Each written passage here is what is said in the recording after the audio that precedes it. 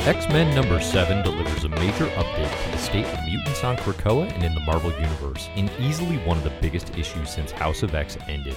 Today I'll answer, what is Crucible and what does it mean for the X-Men's resurrection protocols? How does X-Men number 7 tie heavily into House of M and X-Men Decimation stories from the mid-2000s? And why Nightcrawler is the perfect guide to introduce us to the new Crucible practice on Krakoa. I'm Dave Busing, founder and editor-in-chief of comicbookherald.com. If you like the CBH YouTube channel or podcast, please consider liking, subscribing, and sharing. Links to CBH channels and Patreon support are included in the show notes. You can find full X-Men and comic book reading orders on comicbookherald.com. Spoilers for discussed comics may follow. In X-Men number 7 by Jonathan Hickman, Lionel Francis Hughes, Sonny Gao, Clayton Cowles, and Tom Mueller, the issue opens with the mysterious repeating refrain that Crucible is today. There's been a lot of speculation about what Crucible might be after Marvel previewed the issue, and X-Men number 7 does a nice job building details and information about the new addition to Krakoa culture as the story develops. Cyclops first considers the new procedure with Wolverine in a scene full of details that are going to drive the Scott/Logan/Jean/sure let's throw Emma in, why not, shippers absolutely wild. On his quest to witness and learn more about Crucible, Cyclops first strolls past Doug Ramsey, Krakoa, and for just a split second, Warlock just chilling. It's tangential to the main story, but for fans who have been wondering about Doug's techno-organic arm and the presence of longtime New Mutants member Warlock, it's another small clue in what appears to be another very interesting mystery. There's definitely something curious, almost creepy going on with Doug and Warlock, and I'm certain that this is not the last we'll see of these characters. The bulk of the issue centers around an extended religious and philosophical conversation between Nightcrawler and Cyclops, mostly as it pertains to the Crucible. Kurt has so many questions about Krakoa, the resurrection protocols, and what they mean for faith, the afterlife, and morality. They're all very, very interesting questions that could be explored here, and again, this issue goes very deep on what it means for the X-Men to be on Krakoa and what this means for mutant kind as a whole in a way that we really haven't investigated too thoroughly since House of X and Powers of 10. Crucially, as Cyclops and Nightcrawler make their way to Crucible, they witness Exodus leading some campfire cult kids in the ways of Krakoa. Importantly, Exodus describes resurrection not just as being born, but as being made whole. Even the children of Krakoa understand that death is necessary to achieve this gift through the resurrection protocols and the gift of Krakoa's 5. At this point, it becomes clear what Crucible is meant to be. Crucible is all about restoring mutants that were depowered in Scarlet Witch's decimation to their full mutant abilities. These are Krakoa's rules for mutants who have lost their powers and the nation's path forward to restoring mutant kind to their past glory. Importantly, it's not enough to resurrect those who have been killed by humans, but mutants also see it vital to restore depowered former mutants as well.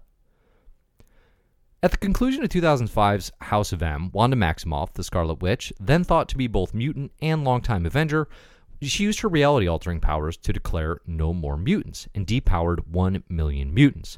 Hence, her new status in the Marvel Universe as Boogeyman to mutant children and the Pretender label, given the fact that it's been revealed in the last 5 years that Wanda is not, in fact, even a mutant. It's also clear now why X-Men number 7 is titled Life Death, in a callback to Uncanny X-Men number 186, a story in which Storm copes with the loss of her powers after being hit with a depowering invention from Forge. It's a nice throwback to a pretty iconic and famous storyline. I believe this one's by Chris Claremont, and I'm going to say art by Barry Windsor Smith off the top of my head. It's a pretty atypical Uncanny X-Men story in that it concentrates almost solely on Storm and Forge, dealing with this process, and dealing with, what does it mean now if you were a mutant to lose that ability? And in Storm's case, basically a god. And that's a lot of the questions that obviously the mutants who have lost their powers are asking prior to Crucible. Arriving at Crucible, we learn that this gladiatorial ceremony is the Quiet Council's solution to the problem of decimation and mutants that want to be made whole. The first mutant to go through Crucible, or at least the first that we see, is Melody Guthrie, the fourth of the Guthrie's 10 children, and herself a mutant until the events of M-Day. If you're not super familiar with the Guthries, Sam is probably the most famous of the bunch, as in the New Mutants we've seen him lately, and Paige Guthrie is Husk, who we actually saw in the pages of House of X as one of the less likely people to go along on the journey in House of X number 4.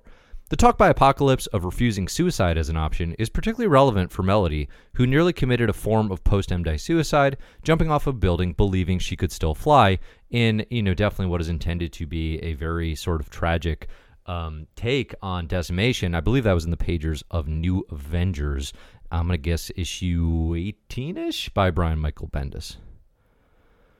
So instead of encouraging mass death, Crucible is Krakoa's way of challenging depowered X-mutants to prove their mettle and desire to be made whole. It's a very Apocalypse argument, fighting for survival and becoming your best self in a sword fight with the big A symbol himself. My first major questions surrounding Crucible are, what happens if they beat Apocalypse? They don't get to resurrect? This doesn't seem like a lot of incentive to have, your best sword fight. Also, what about mutants like Domino and X-Force who aren't depowered but are not whole in some way? How far does Crucible extend? While witnessing the events of Crucible, Nightcrawler and Cyclops pose some major questions about the nation's resurrection process. The first is the issue of mutant wills, where Cyclops points out some mutants are arguing that the best version of themselves would be being reborn in a copy of Magneto's body with his powers. Nightcrawler then says, why stop there? Why not combine two? Why not add a third into the mix? This is some dramatic irony, as we know, considering Mr. Sinister's Chimera program from Powers of 10 is all about mutant power splicing. At this point in Krakoa, though, it's all theoretical and a bit fuzzy. The question of resurrection changes, and becoming who you were meant to be is a very interesting one.